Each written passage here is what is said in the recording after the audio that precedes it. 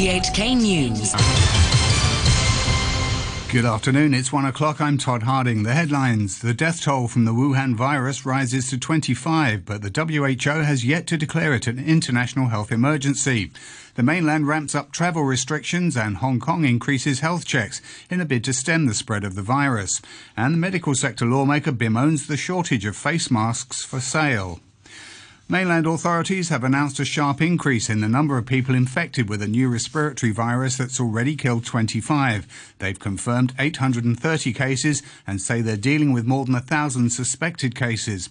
Severe travel restrictions have been imposed in many cities across the province of Hubei, which is at the centre of the outbreak. Public transport has been halted and some main roads closed. Jan Renders, a Belgian student living in Wuhan, described the atmosphere.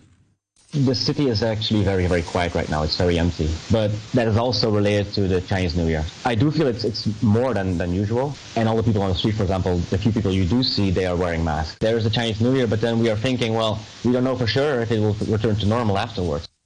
In all, more than 20 million residents have been urged not to travel. The governor of Hubei, Wang Xiaodong, asked residents for their cooperation. The government in Wuhan has made a decision to stop all outbound travel. It was a tough choice. What worries us most is the inconvenience caused to local residents. Although we've taken some countermeasures to alleviate the situation, there are still many difficulties. We aim to exchange temporary inconvenience for long-standing safety. We expect understanding and support from local people. Civic Party lawmaker Kwok Ka-ki says measures here to prevent the spread of the Wuhan virus are insufficient. He criticised the government for not deploying enough manpower despite pledging every effort to stem the spread of the disease. He also suggested schools shouldn't resume after the Chinese New Year if more cases are confirmed in Hong Kong. Dr. Kwok says passengers arriving at all checkpoints should be required to fill out health declaration forms, not just at the airport and the West Kowloon high-speed rail terminus.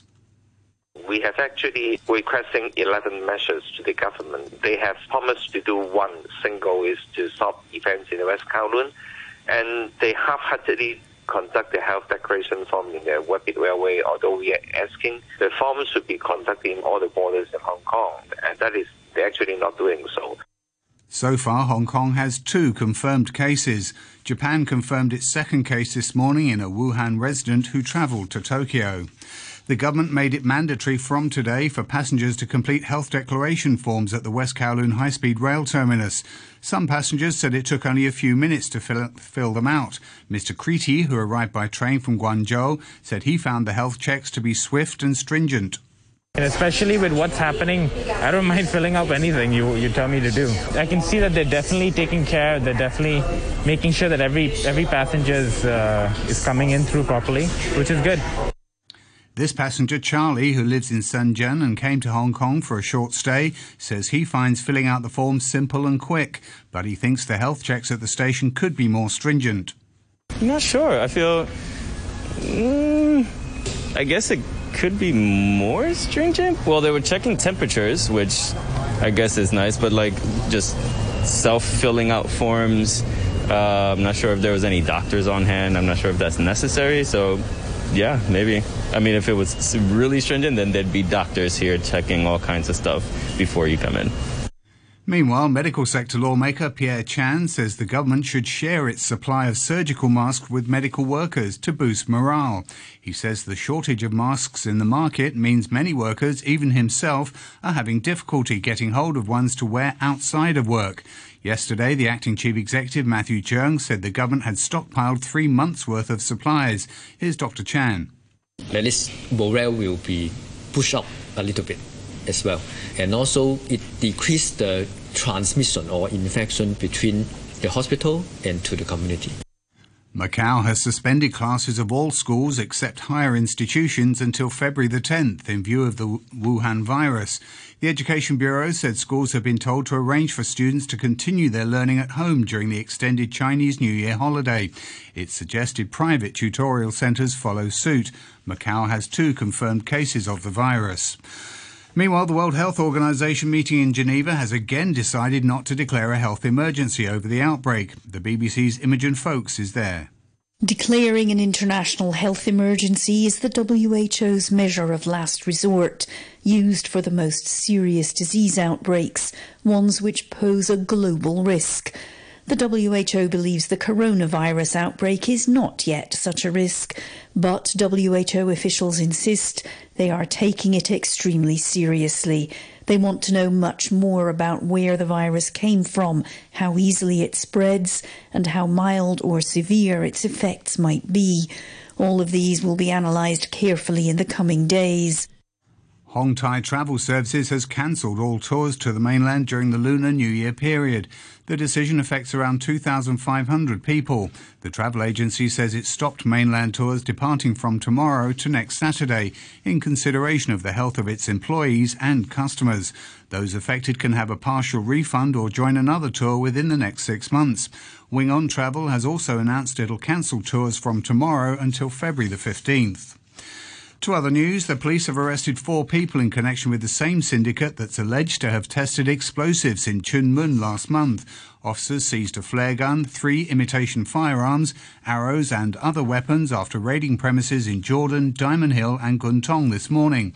The 3 men and 1 woman, aged between 25 and 73, are being detained on suspicion of conspiracy to manufacture explosives, conspiracy to wound with intent, and possession of offensive weapons, among other things. Detective Chief Inspector Lo Chung Wong says they believe the suspects plan to use the weapons to cause chaos at protests during the Lunar New Year holidays. We are quite certain that all these suspects we arrested, they're involved in the same syndicate. And they have the same intent, which is to cause injury and chaos in public order events. But you don't know which event? Well, so far this is one of the areas we will look at. But so far we don't have a very definite answer to which event, but we know they have intent to do so. The Labour Party and the League of Social Democrats are planning a rally in Edinburgh Place on Monday afternoon against what they see as police brutality in handling protests over the past months. Labour Party Chairman Stephen Kwok said he believed police would grant approval, as he expected the several thousand people who turn up would be peaceful. Labour Party and League of Social Democrats, in the past we have held many rallies and we have successfully held a peaceful rally, so that I think we can make sure that we can hold the rally peacefully. The High Court has dismissed a bid by retired civil servant Kwok Chuk Kin to challenge 2 electoral officers for disqualifying 2 activists from the 2018 LegCo by-elections. Judge Anderson Chow said Mr Kwok was neither a candidate nor a voter in the 2 polls. There was also a very substantial delay in his application for leave to apply for a judicial review. Mr Kwok had alleged the 2 staff committed misconduct in public office, but the judge said only a criminal court could determine that. The disqualified activists Agnes Chow and Ventus Lau last year won their legal challenges over being barred. Turning overseas, the French President Emmanuel Macron has warned of a resurgence of anti-Semitism. He was speaking at remembrance ceremonies in Israel marking the liberation of Auschwitz 75 years ago. Germany's President Frank-Walter Steinmeier said his country would always carry the burden of its past. The eternal flame at Yad Vashem does not go out. Germany's responsibility does not expire. We want to live up to our responsibility. By this, dear friends, you should measure us. A study suggests the volcanic eruption of Mount Vesuvius in southern Italy nearly 2,000 years ago created such intense heat that it turned one victim's brain into glass. The eruption in 79 AD killed thousands and covered several ancient Roman settlements in a shroud of volcanic ash, preserving their inhabitants. Scientists found the material in the skull in Herculaneum. The lead researcher is Dr. Pier Paolo Petrone from the University of Naples.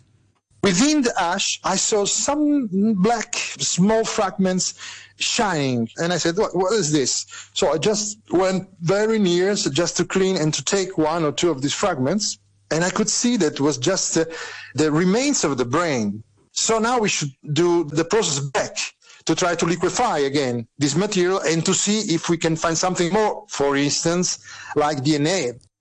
And British scientists say they've managed to recreate a sound from the voice of a body mummified in the days of ancient Egypt. After lying silent for 3,000 years, a priest called Nesyamun has spoken. Here's the BBC's Alan Johnston. Nesyamun would have chanted and sung as he performed his priestly rituals. After his death, there would only have been the silence of the grave. But the mummification process preserved much of the body's vocal tract. The researchers scanned it, then reproduced it in a 3D printer. This was attached to an artificial larynx to produce this sound.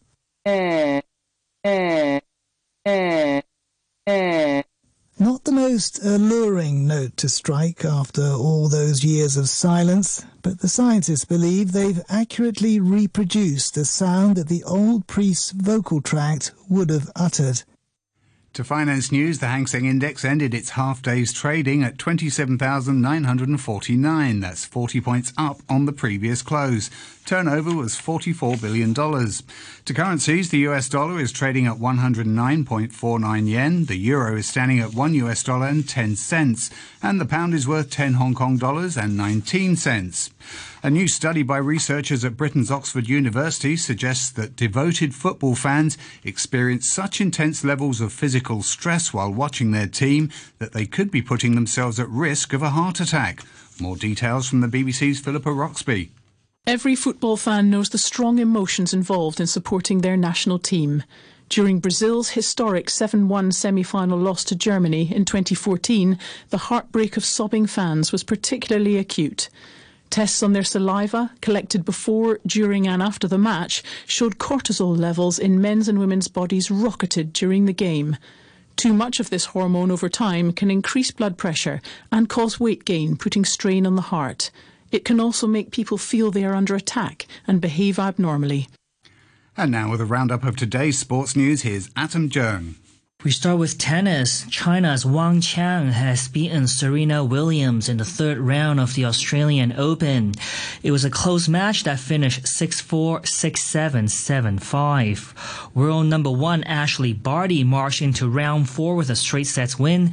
The Australian defeated Elena Rybakina of Kazakhstan 6-3, 6-2.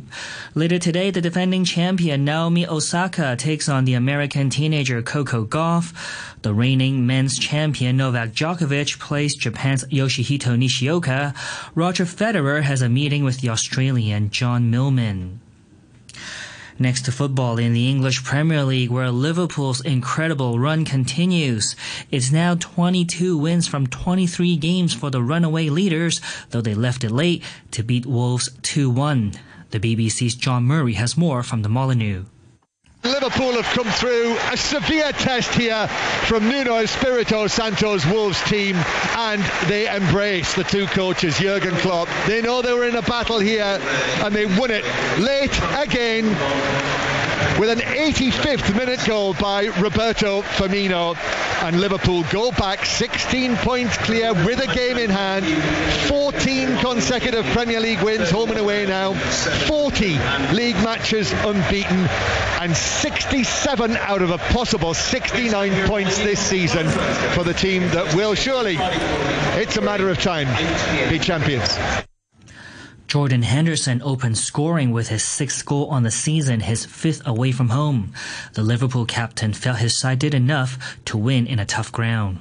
You know it's going to be difficult here, as we've seen over the season. A good team, they make it work. We had some chances as well, to put the game to bed, which I keep seeing over the last couple of weeks. So that's something that we want to improve on and kill the game off earlier. But yeah, sure mentality again to keep going and find that winning goal. There's been a surprise in the English FA Cup third-round replay. The third-tier side Tranmere Rovers defeated Watford from the Premier League 2-1 after extra time. Tranmere will be at home to Manchester United in the fourth round. In Spain, Atletico Madrid have been ousted from the Copa del Rey after losing to a lower league opposition in the round of 32.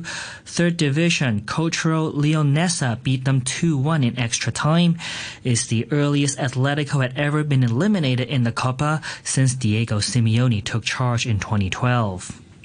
And in the NBA, LeBron James has recorded his 10th triple-double of the season, finishing with 27 points, 12 rebounds, and 10 assists in the LA Lakers' 128-113 victory over the Brooklyn Nets. LeBron now just 17 points behind Kobe Bryant for third place on the all-time scoring list. And that's your look at sports. Thanks, Adam, and that's the news and sport from RTHK.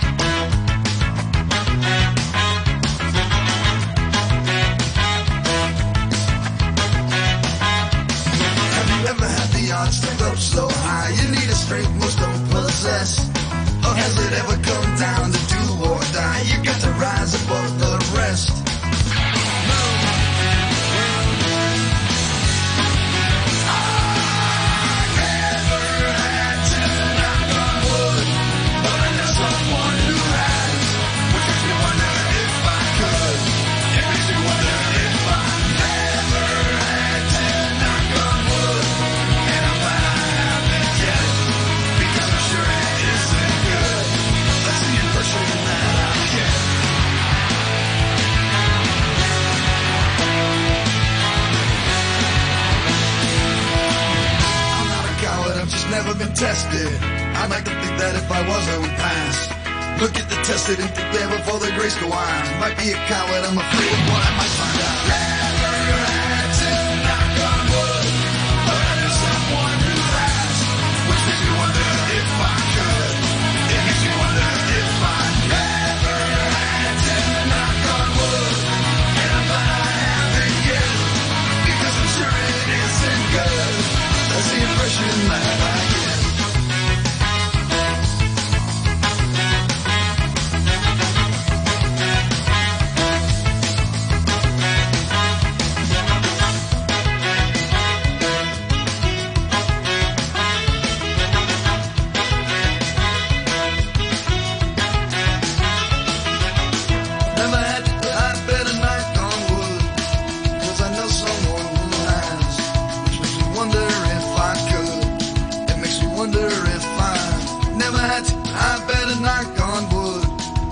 Sure it isn't good, and I'm glad I haven't yet. That's the impression that I get.